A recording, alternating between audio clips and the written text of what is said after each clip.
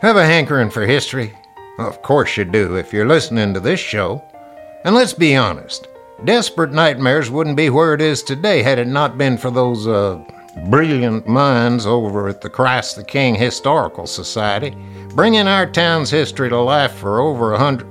Okay, I can't push this overripe tripe. Of course it's true.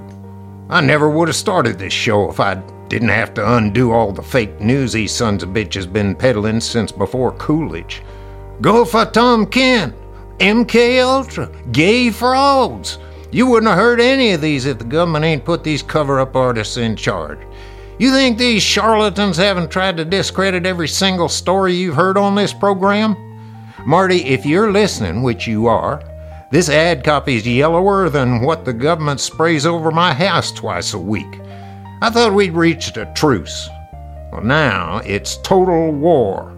The CTK Hysterical Society for dipshits that believe Lee Harvey Oswald shot JFK and that jet fuel can melt steel beams. Boo! Now, listeners, we all know some of these tales will scare the tar out you, but sometimes something else. It happens to the best of us, folks, and right now, due to an earlier recording, Christ the King Studios stinks like hog heaven. Now, don't make that face, you're not even here. Anyway, Desperate Nightmares has never had an undergarment shortage because of the quality service at Undy Daisies, the underwear for those that scare. Simply sign up by post-dated check and have fresh, unsoiled undies mailed right to your door every week. Or right away with their code brown emergency drone service.